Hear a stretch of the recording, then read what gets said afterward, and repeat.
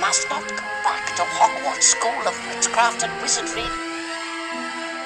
That help will always be given at Hogwarts to those who ask for it. It is not our abilities that show what we truly are. It is our choices. Hey everyone, welcome to Hogwarts, a podcast. I'm Dan, and we have a wonderful return guest with us who hasn't been on in a while. Did you miss me? Hello. Yeah, it's been a while since you've been on a regular episode. And we're talking Chapter 9, The Writing on the Wall, which, when I read it again, I was kind of floored by how full this chapter was. Yeah, like, I was expecting it to be a big chapter because, writing on the wall. We all know it's a big chapter if you've read it before, but it's even bigger than I remembered. It was fun to reread. And we were talking before we started recording here that you said you don't think Chamber of Secrets gets the credit it deserves for being such a full book.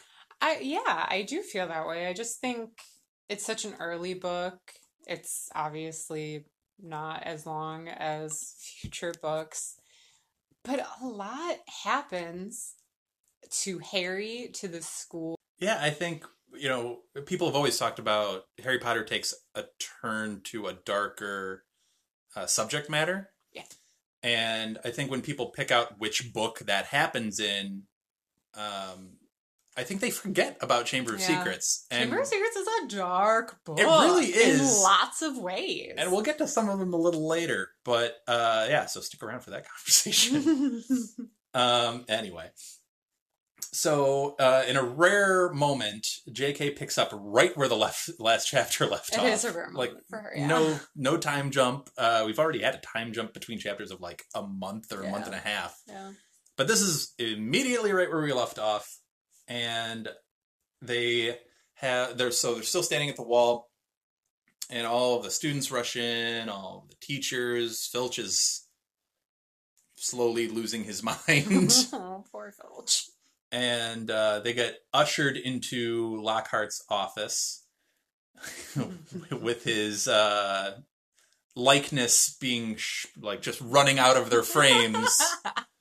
Because they're caught with hair rollers and hair nets in their hair. Such a great image. Yeah, which, we've had a lot of ghost questions in the last chapter. And in similar fashion, do they paint those hair rollers in? Do they paint the hair nets in? Where do they get those from? So I had a thought on that, which is not a thought I had until you pointed out how did they get the hair rollers and the hair nets.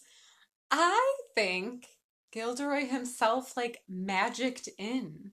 I think, yes, obviously there's a magic way of painting portraits so that they can move.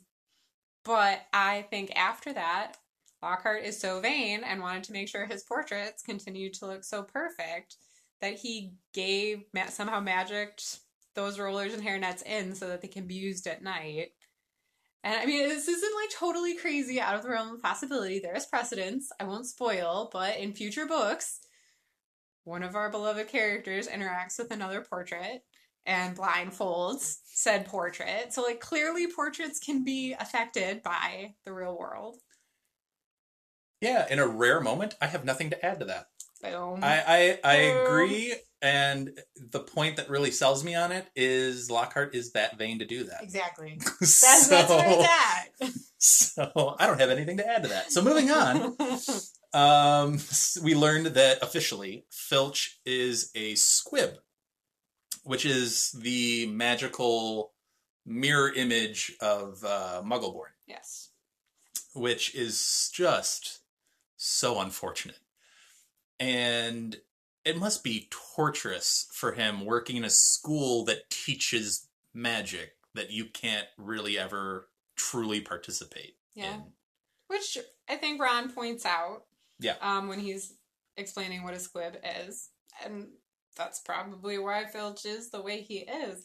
I guess I don't really understand like squibs and the quick spell course. I think you and Elizabeth have brought up the question of like, is it just a scam? Is it just I a really con think it for is. these? I think it is too, because like Yeah. Ron clearly states that squibs are people with no magical powers or magical abilities.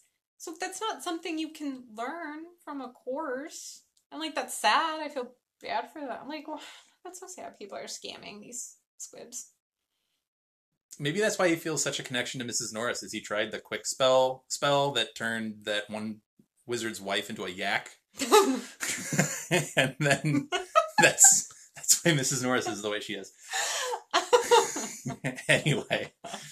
Yeah, so we learned that, and now this scene is entertaining to me. It's probably not supposed to be entertaining. It's supposed to be an intense scene, but it's funny to me because you have Dumbledore, and you have McGonagall, and you have Snape, and then you have Lockhart. And you have Dumbledore and McGonagall trying their best to deduce what's going on, and you have Snape in the background assumedly doing the same. Yeah. And Lockhart is just spitballing random words that I don't think have any actual meaning. He has no idea what he's even saying. You're the geography nerd. Is that place that he brought up even a real place? It was like some O word. I have no idea. I have never heard. I mean, it could be some Eastern European, very small village, but I think that's the point, is that it's supposed to be like, yeah, it exists. You don't have to go double check it and find it on a map. It exists. It definitely is a thing. Anyway, clearly the odd one out in the room. Well, would he be there if his office wasn't the closest? No, I don't think the others would really put up with No. his presence. Definitely not. And I'm honestly impressed that the three of them are as patient as they are with him until he steps over a line and wants to do the potion. Oh, yeah. The restorative potion. Yeah. And Snape's like, what? No. No, bro. Not gonna happen. Oh, yeah. Snape says bro. 100%. He's a very bro dude. No, but I like it where Snape's like, what are you talking about? Yeah. No, I'm going to do the potion. Not that he really even needed to say that, but... But it's also a very Snape thing to just, like, slide in there. Like, I am the potions master of this castle. It's, I think, an aggressive way to mask some of his insecurities, quite honestly. Snape? Yeah. Of like, no, I'm really good at this. Oh, well, mine. yeah. Yeah. This is mine. If I get one thing, this is it. True. So, yeah, he's wonderful at it, so he deserves to have that job. I do enjoy the Snape-McGonagall back and forth that they have. Agreed. Because it has nothing... they take, like, a step away from everything that's going on and just have their own separate side conversation about Quidditch. Well, and I think it's funny because I don't think it stood out to me ever before, but maybe just because I'm older, it stood out to me, like, McGonagall doesn't really say much. Like, it's pointed out that she's looking closely at Mrs. Norris and trying to help, and obviously she's there, but she doesn't really speak or offer up very much until, whoa now, don't be touching my seeker. Like, so it made me giggle. Do you think she's taken a particular interest in this because she has an affinity for cats? No. No, not at all. No. It has nothing to do with it whatsoever. No, she's the deputy headmistress. I know, I'm just saying, she literally changes into a cat. She doesn't care about Mrs. Norris. All Maybe right. if it was a cat other than Mrs. Norris. Fair enough. We will return to this conversation, though, in the spoiler section, because there's more to kind of deep dive in on that conversation and Too true. and all of that going That on. scene. Ron, Ron then has a wonderful, poignant line to Harry where, and I could hear him saying this, even though he doesn't actually say it. That's the beauty of Ron and the books. Yes. Hearing voices no one else can isn't a good sign even in the wizarding world, which, as we know, as many of his lines are, said by Hermione in the movies. which we've gone over in the past, and I don't know, the more I think about it, the more I'm convinced it's just an Emma Watson versus Rupert Grint thing. But And I mean, that's what it has to be. But I guess that makes me even more frustrated because Rupert Grint, in those first two movies, like, I'm not saying he didn't act well in the later movies, but those first two movies, like, he really, like, he was good. That when they were actually giving him material, he was almost the most delivered. Ron he ever was. Exactly, because he was actually given Ron material. If they hadn't taken that away and given it to Emma Watson... yeah. I mean, I love Emma Watson. I'm not trying to say I don't, that she wasn't fantastic, but I don't understand why they felt like Rupert couldn't have delivered on those lines. Yeah, I'm thinking about it now, and I'm just thinking, like, now he wasn't given a chance to, so, I mean, there's that. But I feel like later movie Rupert Grint could have delivered the line better, or at least this particular line, better than early movie Rupert Grint. Like, I don't see that version of him delivering the line well. Does that make sense? I don't know. It's just... I mean, I can see your point, but I just disagree with it. I can said, see part of it's little just... tiny Rupert sassy Grint. Yeah. And part of it's the picture that they've drawn of Ron in those movies that makes it hard for me to see that version of him being able to deliver a relatively serious line. Yeah. So... Anyway, we always have to point out when Ron gets shafted. Yes. So there's another example. People. Yep.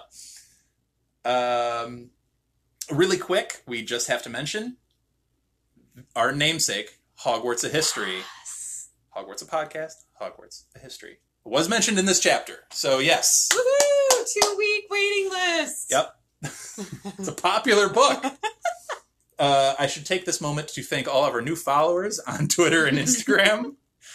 We're gaining traction ourselves in popularity, so Thanks. here. We won't make you wait 2 weeks. No. Come join, follow us along right now. Special thank you to Elizabeth and you, Anna, for helping with the social media effort. Much thanks. But anyway, yes, Hogwarts: A History is mentioned, therefore we must mention it. Going along, before we get to Bin's class. Which I'm excited for. Which I'm very excited for, too. But they're having this discussion about homework.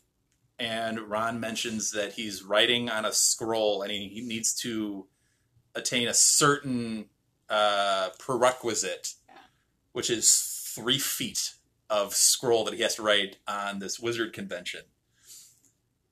That's a lot. And it's just a weird measurement. I mean, it makes sense to me because they write on scrolls. So, like, it stood out to me before in past reads where I'm like, oh, why do they have to use, like, I get ink and quill is cool and scroll paper is cool, but, like, use a pen. It's so much easier. But anyway, what made me laugh was that he started talking about how the size of writing. That Hermione's was tiny, and he was trying to write as big as he possibly could. I got the image in my head of, like, size 72 font. Of just, exactly, like... Exactly. Like, do you remember in high school when we would have to, like, write papers, and if you needed that little bit of extra, length to your paper, you could change the size of your periods from your font, and it would give you just, like, that little bit of extra length. I like it. Yeah. I like it. If anybody needs some tips. But anyway, sorry, I kind of derailed that conversation. Sorry. That's totally fine. Here's Anna's tips to cheating in school. But the professor that I believe assigned that was Professor Binns, right? Yeah. It was the medieval, yeah. So we get to Professor Binns' class. And it's, first off, I just wanted to take this kind of section out. Because I think so many people just take it for absolute fact. But here, it literally says the words, many people said. So it's literally hearsay about how he actually died and how he's still teaching and so on and so forth. I just thought it was an interesting thing because it's like... And I didn't even catch it until you pointed it out when we were talking about the chapter. So I actually, like, went and, like, did some Googling to see if, like, Wizarding World or anywhere, like, had it, like, JK at some point definitively came out and said? No. Even Wizarding World, the phrase that they used talking about Binns was "the story goes." Like, nowhere could I find, like, definitive confirmation that that's really how he died. Do we, and this might be getting into spoilers, but do we know when he exactly, like, when he died? Because he could have died pre all of our current teachers' tenures. You know what I'm saying? That's true. So it's not like any of them would necessarily know. No, you're right. And, I mean, like, I feel like they gave a general... Because they mentioned, like, Hogwarts and how long Hogwarts has been a thing. Approximately. They call him ancient. Yeah, no. It's just an interesting kind of, like... So many people said, quote unquote. Yeah. So we don't technically... Do the teachers even know? And, like, can you fire a ghost? Because I was thinking about this. And, like, history of magic could be such a cool subject. Like, some of the things that he's talking about, I would love that class. But he's such a bad... And he's even could be a good teacher. Like, when he's talking about the myth, quote unquote, of the Chamber of Secrets, he clearly knows the information. He's not reading off of his notes. He could be such a good teacher. And he's so bad. Can we fire him? That's my question. And why don't we? I mean, the answer for that, I guess, might be a spoiler. But Dumbledore clearly, with Filch, has a soft spot in his heart for staff members. So, I don't know. Yeah, fair enough. But, like, this is, like, actually affecting children's education. Also, for those that don't know, Anna has a very steeped history in history. So, guess who was going to be a history teacher? Maybe that's why I feel so passionately about this. She has a particular affinity for that subject. So, if you're wondering where this comes from, that's where. But sorry. Yeah, no, I just thought of that little snippet and just thought it was insanely interesting because everybody just takes it for absolute fact. Yeah, you're right. Anyway, another absolute fact that's also not exactly a fact is Hogwarts founded over 1,000 years ago, but no one really knows exactly when. Yep. Also very interesting, considering it's kind of a thing, and those wizards are kind of important people. Well, and you would think that you could at least ask the Sorting Hat. You think? Maybe. I don't know. Maybe that hat's got one too many like rips in it, and it's just like I'm just here to sing my song, and it's taking every ounce of effort just to come up with this annual poem. And that's fair. They're pretty good. They are really good. He does a very good job. But anyway, yeah. So that was an interesting thing. I guess this is the first time, and this is a stupid thing to realize for the first time, but there's just so much alliteration in this book alone. Like, obviously, all of Lockhart's books. Oh, my God, yeah. Wagga Wagga Werewolf. Sorry. Yes. That one. And then, literally, in this chapter, he's trying to teach about Sardinian sorcerers, and there's another S word in there or something. Yeah. But he's trying to teach that, and then, obviously, all of the Hogwarts founders are alliteration names. Which I've always liked. But only with them. I guess it's just hit me extra hard with all of the alliteration in this particular book. I'm like, huh. That's fair. There's a lot. But, it was a subcommittee on Sardinian sorcerers. There we go. That's the that word. one didn't even stick out to me. Yeah, it was just boom, boom, like right in a row. And I'm like, oh my gosh. Okay. Anyway. Also, I found it interesting that there was a lot of founder drama. Dude, this whole scene with Binns is actually one of my favorite. And yes, the founders, the stuff we find out about the founders is part of the reason for that. Like, their drama, like... So, they were obviously the heads of houses. And I assume they taught subjects. Right. And were they just co-headmasters and headmistresses of so. because there wasn't one that dominated. Also, did you catch the line where it was talking about that they would like seek out young people with potential magical abilities? Like I got the impression that the four founders were like actually going to these young people and like recruiting them themselves. And like what advancements were made in magic that, like, Hogwarts can now just, like, send out letters and, like, identify the magical people that way, whereas the founders, these, like, great big magical people, had to, like, go look for people of magical... Well, they also mentioned how the time of the founding, magic was not True. well liked. True. So they were persecuted for that. Yeah. So I'm assuming that's why they had to go out and search specifically, because most people were in hiding. Not that they're not in hiding now, because they technically are from Muggles, but it's a different hiding. True. Like they have their own separate part of the world, I guess. True. In a weird way. Yeah. But not. I don't. It's weird. It's complicated. True. So I took it that way. But anyway, the founder drama. Obviously, Slytherin has a difference of opinion, and they're really trying to. JK is really trying to just dig into this Gryffindor-Slytherin rivalry, which I get.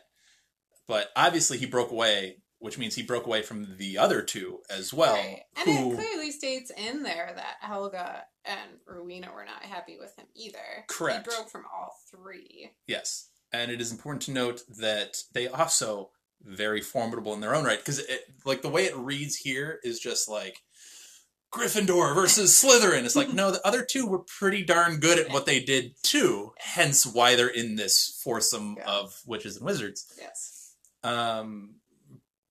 But yeah,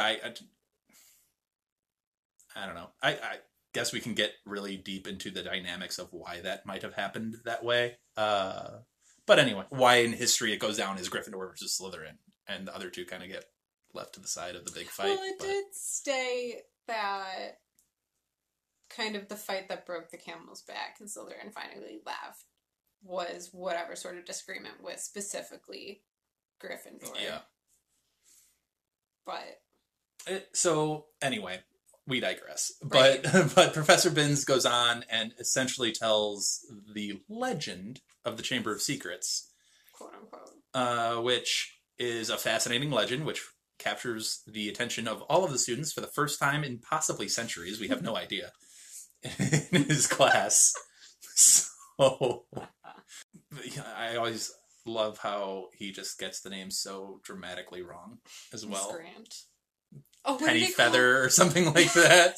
O'Flaherty was my favorite. O'Flaherty was good. He's close. He's in the ballpark. He picked an Irish name. It counts. So, anyway. But no, he gets into this long history, and he's just adamant that it's just legend because this idea that everybody's searched, headmasters and headmistresses throughout the centuries have searched, ministry has come in and searched, and no one's found anything. And then all of the students bring up wonderful counterpoints. Yeah. Dean Thomas throws in a great one. Hermione, obviously. And Seamus has a good one too, right? I thought so, yeah. So, I mean, you have all of the students chipping in really good counterpoints. Yeah. And he just gets frustrated. I do like the line that he said, though, of just because a wizard doesn't use dark magic doesn't mean they can't use dark magic, which is honestly a really good, sharp comeback from Professor Binns. It is. Out of nowhere, he's probably like, this is the first time I've had to actually engage in any sort of debate with anyone in however long. Which is probably why he shuts it down pretty quick and gets angry. Yeah. But anyway, there's... I don't know. I'm rambling. Do you have anything from that Binns class that... Well, you brought up, like, his point of all these people who searched and searched for the chamber. And I do have a further thought on that, but it's kind of spoilery. Okay. So, I'll bring it up later. Fair enough. But after this whole drama in the classroom ensues, we, I guess, really officially meet. We met her before in the Death Day Party chapter. But now it's the real introduction. Yes. To Moaning Myrtle. So special. And we promised that Chamber of Secrets gets dark. Yeah. It gets dark with this conversation. So, like, throwaway dark. Like, yeah. Yeah. It's alarming how it's just tossed out there. Mm-hmm. And then just thrown away. Yeah. So what ends up saying is that encounter that she had with Peeves in the Death Day party made her so distraught that she went back to her bathroom and tried to kill herself. Before she remembered she was already dead. That's an insanely dark thought and just a thing to throw into... Well, and then I'm trying to find the exact... I should have marked the page, and I didn't. But when she says it, and she doesn't finish... Ron finishes. Her sentence, Ron finishes it. And, okay, much as I love Ron, we know his emotional range. And, like, I kind of got the impression he was kind of, like, biting back a laugh as he finished her sentence. I feel like it almost does kind of come off as... I really hesitate and want to use the word... I don't want to use the word humorous moment. No, that's how I took it, as how it was trying to be presented to us. Yes. Like, it wasn't trying to be presented as the dark, super concerning moment. It is. Like, it doesn't matter that, okay, Myrtle's a ghost. No harm came to her. That's not the point. It should have been, it's dark, it's awful. And I get that humor is a coping mechanism and a technique for writing and such. But it bothered me the way it was presented to us as like a humorous moment. And I just think, maybe J.K. Rowling has shown her true colors, recently, in the past couple of years, really. And I think there's more... Rereading these books now, she started showing her true colors long before I think any of us realized. You and Elizabeth did a good job of talking about how these books really encapsulated love, and that's how I always took them, and that's why I love them so much. And I struggled a lot with how did J.K. write these, and, we can see it more than I realized. Yeah, with this, and like I said, it could just be a poor way for her to kind of illustrate this conversation, or however she wanted to present it. But it does sort of show, it shows kind of a lack of sensitivity to mental illness. Yes. And depression and anxieties. And obviously Myrtle goes on and talks about, like, briefly, but she talks about how everyone always comes over to her and has a disparaging comment or a joking comment, making fun of her, or saying that she's such a miserable entity to be around, and it's never changed. It's been that way for her entire experience. So and even Hermione just kind of tosses it away. Yeah. Of like, yeah, get to the point. Right, yeah. And and I get it. You hear it, day after day with her, because she's there every day, all the time. And you kind of do get numb to it, I guess, if you're a student. Sure. And you're there all the time.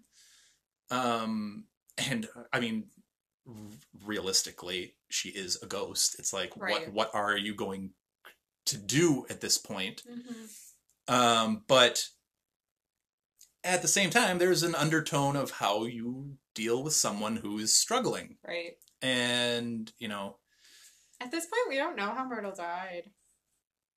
Yeah, that's true. We don't know, and that's... And, we've talked about how Peeves is such an interesting character. Mm. And brings such levity, generally, yeah. to the series. And how it's a shame that he wasn't portrayed in any of the movies. Yeah.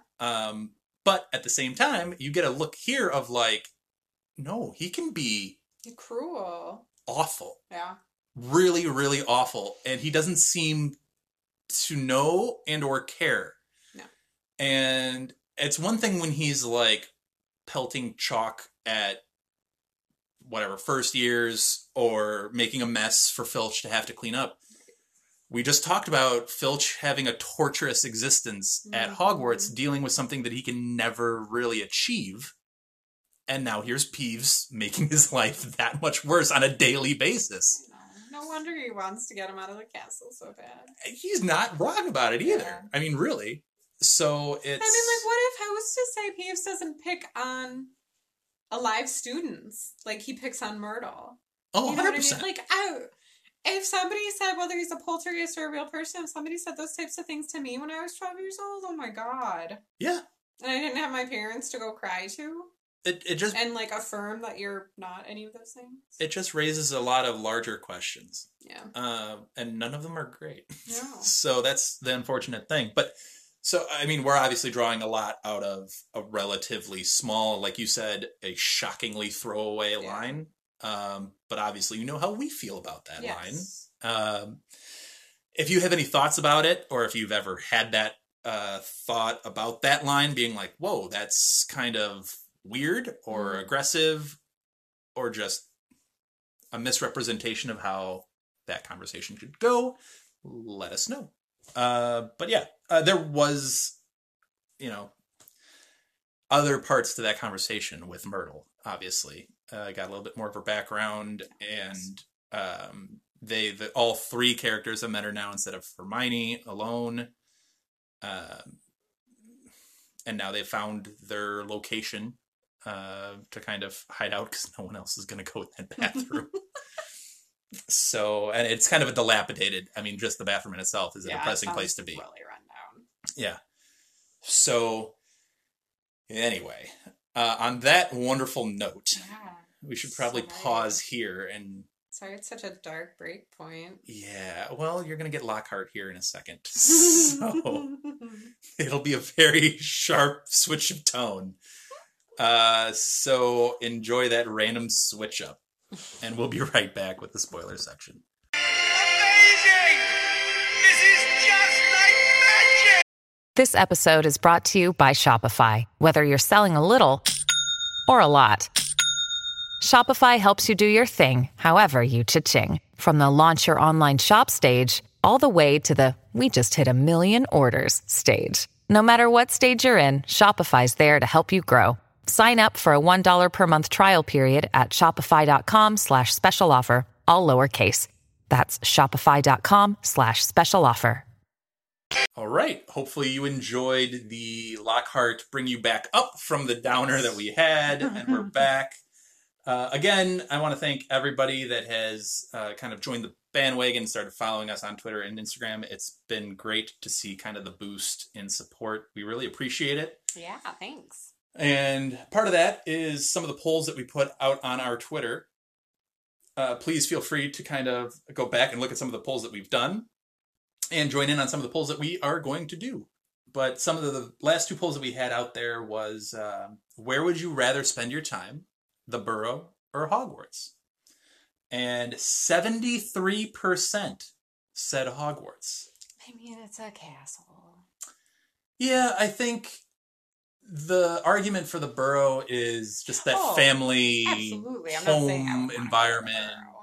And yeah, so I'm wondering if people just chose Hogwarts because the quote unquote magic and the beauty and the, and yeah, it's cool to explore on your own because, room of requirement and all these types of things. But yeah, I'm just surprised at the disparity. Yeah, true. Not necessarily the Hogwarts one, but just the... Like, was Molly the only person who voted for the Burrow? I honestly don't even remember what I voted for at this point. It was a minute ago. I think I voted for the Burrow too, though. Aww. Just because it's a fun place. Oh, yeah. And with people, like I said, transient people just walking in and out and just, whatever. I don't know. And I'm also thinking of the Burrow, like, later in the books, too, with literally the cavalcade of characters that you have coming in and out of the Burrow. Becomes the headquarters of the Phoenix. It's just such an interesting place to be. Sure. But anyway. The other poll question was, which detention is worse? Cleaning the trophy room with Filch or answering fan mail with Lockhart? I do remember what I chose for this one. I don't remember what I chose for this one. I chose answering Lockhart fan mail. Because even though Filch might be tougher to put up with, at least you're doing something different. Whereas, like, you're seeing trophies, you're physically doing something like a little bit different on each trophy or whatever. Whereas with Lockhart, you're sitting there for 4 hours writing the same general message over and over and But over you're again. doing it while having to listen to Lockhart. It's true. That's why That's I true. think I initially was going to pick Detention with Lockhart because I don't mind cleaning. I actually find it very soothing. And Lockhart. But then, like, do you really trust Filch to not keep you there all night until, like, your hands are burning with magical cleaning solution? So that's why I can't remember what I actually ended Well, I up definitely picking. don't trust Lockhart because he'll just lose track of what time it That's is true. as he did. And, that would just be... Harry still made it back before Ron. That is true. That is true. But speaking of Lockhart, and we're going to go back to that scene in Lockhart's office for a second. And there's an interesting interaction between Harry and Snape where Snape is like, he does the old, the switch up on him. He's like, Professor, maybe he was just in the wrong place at the wrong time. However, Insert smirk.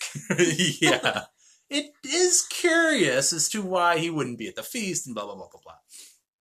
And essentially, Snape catches Harry in this lie. And he knows it. Snape knows he's lying. Doesn't have to use Gilliman's to figure this out. It's an obvious lie, as Ron's stomach gives it away. Ron backed him up, man. Ron did. No hesitation. Yeah, we weren't hungry. Ride or die, right there. That's your ride or die. But and Harry takes this like such great offense. It's like, how dare you question me, even though you're 100% right. I'm full of it right now. But anyway, so he catches him in the lie, and I believe you had a wonderful question about this encounter. Well, I just got to thinking. And maybe, who knows, if it hadn't been Snape who caught them out in the lie, maybe Harry would have given it up. Or if But, he wasn't there altogether. Right, exactly. But, like, how different would this book, and even farther into the Harry Potter universe, how different would it all have gone if Harry had told them right then and there about the voice, and that's why they were running up to that corridor? And I have some thoughts, but go for it. Okay. I mean, my first reaction to that is I think Dumbledore and Snape, despite themselves, they're very good at not showing reactions. Mm-hmm. Either of them, very plain-faced. Yeah. But I think it would be darn near impossible for them not to just side glance at each other of like, oh, shoot. Okay, Snape and McGonagall, yes. I don't think Dumbledore would. Oh, I think he knows about that trait. Right, that's what I mean. Like, that's why I think McGonagall Dumbledore wouldn't. right away would take. I don't think McGonagall would know. Oh, you mean side-eye. You don't mean side-eye, like, thinking Harry's crazy. You mean No, I side-eye, think that like, the connection of okay. like what I get that you could mean now. mean Yes, of yes. like, okay, yeah. oh wait, if Yeah. he could potentially, if we think this is this, and he can hear this, Right. oh boy, like we've got a problem here. Right. And yeah. McGonagall might not be clued in at that moment, and Well, 'cause she Lockhart doesn't know sure as would not much be about like. the Dark Lord. Lockhart would probably just think he's completely like insane. Yeah. So, and I'm sure McGonagall would be concerned. Yeah. But how would it change the universe? Obviously, it would probably kick things off quicker. How do you think Dumbledore would treat it? As like, do you think he'd let Harry in on more of the story? Yeah. Mm-mm. Do you think he'd shelter him more and close him off?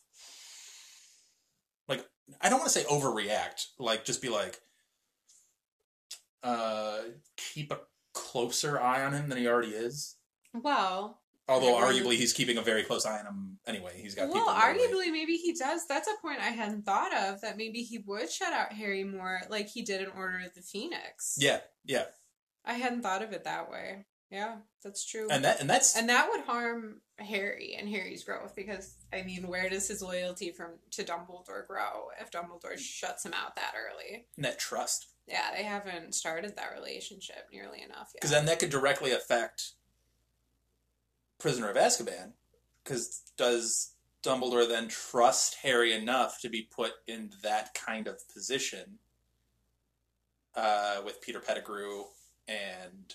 Or you mean like sending him back in time? Yeah. True. Does he trust him enough to kind of send him on that mission?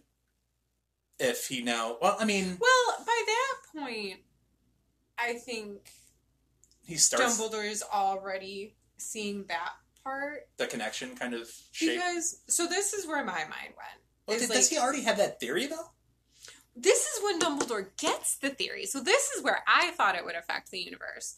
Because if Harry tells them right away about this voice, maybe that jump starts Dumbledore's thinking of what the monster of Slytherin could be. You know, like, okay, this voice is slithering around, a voice only Harry can hear, snake, creature, something inside the castle. Maybe he gets to the conclusion it's a basilisk sooner. So, on the more immediate, low-end side of the spectrum, maybe not as many people are petrified. Maybe they defeat the basilisk sooner without Harry getting stabbed. But also, if that's how it happens, if Dumbledore takes out the basilisk instead of Harry, does Ginny ever lose the diary? Does Ginny just continue to pour herself into this diary? And what effect does that have on her? And then, is that Horcrux ever destroyed? And if that Horcrux is never destroyed, does Dumbledore ever even find out about the Horcruxes? Because this is when Dumbledore starts to think about the Horcruxes, is when Harry destroys the diary. Nobody knew about the Horcruxes before the diary. That's true. Dumbledore starts to figure out, like, this is extremely dark magic. He tells him what Harry had witnessed, what Ginny had experienced. And Dumbledore does form that theory of, like, oh, this is a level of magic, like, way above. And so maybe that's when he starts to think, okay, is this why Harry's a parcel tongue? So, like, maybe that part of it always happens if Harry admits it. It's interesting to try to figure out how much Dumbledore knew and when. Yeah. And, like... I mean, he flat out admits he didn't know about the Horcruxes before the diary was just... Sure. I mean, like, let's just take a second and... You know, Dumbledore gets built up to be this all-knowing, all-powerful character. Yes, he's not. Yes. He's fallible. He makes many mistakes throughout his whole life. Life and he makes many mistakes in the 6 years that he knows Harry. Mm-hmm. So that he kind of cops to at different points later in the whole series of like, yeah, I messed up. Yeah. I did not handle this well, or as well as it could have been. Snape calls him out on it at some point of like, what are you doing, dude? Yeah. And, wow, Snape said bro and dude in the same podcast. You're like, instead of turning him into emo Snivellus, you're turning him into like surfer dude Snape. I know, whatever. It's fine. I'm rolling with it. But, no. So, like, let's not pretend that Dumbledore is this infallible, perfect entity that always does the right thing. So, if he finds this out, you catch him at the wrong moment, he could overreact or he could misstep. And does that eventually stop Voldemort from being defeated? Could. It's an interesting question that you bring up. And, you know, it also makes me think about, like, I have to believe that in the intervening time, people have, and we can get into the whole Myrtle situation as we learn more about Myrtle and her role in this whole thing. Mm-hmm. But you have to believe in the intervening time, headmistresses, or headmaster, one previous to Dumbledore and the one now, Dumbledore, they've had to interview the ghost of Myrtle about, like, hey, what? Yeah, like, true. How did give me you die? everything you can possibly recall that day up to the moment of your death. Especially Dumbledore, considering he had his suspicions about who... Like, he never believed it was Hagrid. Right. Yeah, that never made sense to him. Right. So... That's true, I never even thought about that. It's like, why wouldn't you utilize that source? And I don't know how, because, you know, Myrtle, it happens so quickly. Yeah. And, you know, she stares up into the eyes and then it's just over. And I think that's what she'll eventually say is, like, just eyes. and that's okay. But that should give you at least some indication of what you're dealing with, or where, or how, which is a great question to ask. It But you is. figure he would have asked that already previously. Even though he wasn't in charge at that particular moment, but he's not an idiot either. Well, I guess this is the first time the chamber has been reopened since that first time. So maybe he just put it on the back burner of concerns. He's like, it's not a problem. It's fine. Someone died. But it's not happening anymore, so it's fine. It's all good. Sweep that one under the rug. Which might present a larger problem with Hogwarts as a whole of like... I was going to say, I feel like that's a very Hogwarts solution. It's a very Dumbledore solution. That's it, though. It's a very Dumbledore solution of sweeping some stuff under the rug to kind of just cover it up until the next thing. Yeah. Which is a problem. Yeah. And I get that he uses his greatness to excuse some of those cover-ups and be like, no, I'm here. Nothing would actually happen. But I feel like his greatness could have very easily solved this particular problem. Yes. Yeah. Yes. Also, just technicalities as far as, I guess the Myrtle of it all is... I'm spinning phrases today. It's wonderful. I call you DJ Dan. And anyway, so we had the question of what exactly happened if Salazar Slytherin was building this secret room, which is an accomplishment in its own right, to keep it away from the three founders that are accomplished in their own right. Ravenclaw specifically having, the diadem and being like particularly on top of it. Yeah. Hiding this away. But then when this happens in, I believe, the 1950s, it would be, right? It would be the 1950s. When Myrtle died? Yeah. I think it would actually when Riddle was there. I thought the 1950s No, I think 40s. is when when Voldemort went to apply for the job. Yeah, that might be right. Because he was born like 29 or something like that, right? So it'd be like late 30s, 40s? Something like that. That's fair. So anyway, it's a long time, but there's one major invention that has happened between Salazar Slytherin and Tom Riddle's attendance at Hogwarts. The invention of plumbing. So, and again, we can get into this as more is learned about how this whole process is happening. But essentially, the Basilisk is using the pipes in Hogwarts, which, honestly, those must be the most massive pipes in the history of pipes. Yeah. Like, are we in a school, or are we in, like, some massive hydroelectric dam? Or, like, where are we? That this, like, 50-foot-long serpent is able to... Whatever. Anyway. I digress again. But it's using pipes, so... Going back to my thought of when we were talking about Bin's classroom. Yes. And all these people who went looking for the Chamber of Secrets. Okay, once the plumbing was put in, the people who actually put in the plumbing, how did they not find the Chamber of Secrets? Those pipes led directly to it. Well, I'm guessing there was some oversight of the people putting in the pipes. Well, not only... So here's the only explanation that I can even fathom to come up with. This is the only thing that would remotely make sense. Is that when the plumbing was... This is my tinfoil hat. If there was ever... I've said some weird, crazy, off-the-wall stuff in this podcast, and I will defend most of it. This is just purely tinfoil hat. So ready for it. Me putting it on, and whatever. We're just going to go with it. Clearly there had to be an inside man. Okay? There had to be an inside man. It was a Slytherin. Who was a Slytherin, but not only that... Was it Marvolo Gaunt? It had to be! Because here's the thing.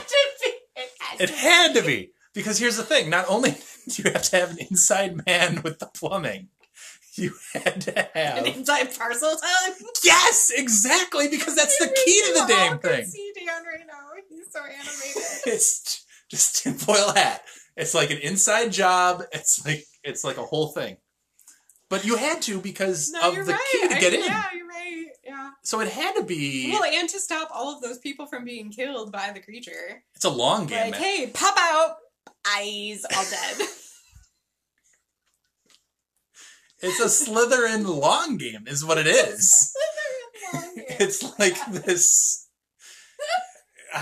I'm sorry. I know this is getting off the rails, but so great. honestly, the answer to the question that she just asked, which is a valid question, is a little off the rails. It's like there's only one... If you guys have another answer, please, we would love to hear it. But my tinfoil hat has to be the only actual real answer, right? I'm gonna need you to put this tinfoil hat on more often from now on. I will try to do my best. But like I've said some weird stuff on this podcast that's off the wall, but this might be the weirdest thing. I mean, it also does make sense, though. Like, yeah, it sounds really goofy when you say it that way. But when you actually think into all the details, like, clearly JK was not thinking this in depth about the pipes when she wrote the book. But when you do, like, it makes sense. Like, there had to have been somebody covering up. And now that you say Marvolo Gaunt, I'm literally picturing, I know, right? like... I'm, like, imagining, like, a James Bond version of Marvolo Gaunt, because you kept calling, like, the inside man, and I'm, like, imagining this, like, not tuxedo wearing, obviously they're building pipes, but, like, this, like, secret agent. We need to get off of this, because I'm just going to spiral down into even more conspiracy theories of the whole thing. Like, did Riddle get his idea for the diary because Slytherin has had a diary this entire time of, like, instructions to be, like, opening the chamber? That is probably 100% wrong. We need to get off this subject before I continue to spiral. And he found it in the locket! It was just a letter. It wasn't a diary, it was a letter. Mind blown. Yep. You're all welcome. We've unlocked this whole thing. I am very curious to hear and read whatever thoughts all of you have listening to this. Please hit us up. I don't even know what we have next on the thing. I had a note about the Percy and Ron exchange about Ginny, which we could get into, at least about how maybe they view Ginny. They seem to come off as genuinely caring about her feelings, I guess, and how this all might be upsetting her. And they even find ways, like, they clearly know their sister. Yeah. And are thinking of those things they know about her, why she might be so upset. I'm going to reel back what I just said, and I'm walking it back already. And Ron, I think, genuinely cares. I think Fred and George genuinely care. Percy, I think, does care to some level. But Ron literally calls him out for being like, you don't really care. Yes, about... Ron does do that.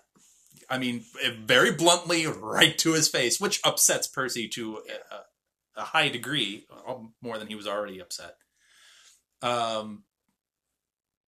But there's a whole thing, and we've already discussed the Percy Weasley thing, so we'll leave that to be. But they're obviously very protective of Ginny, to say the least. Yes.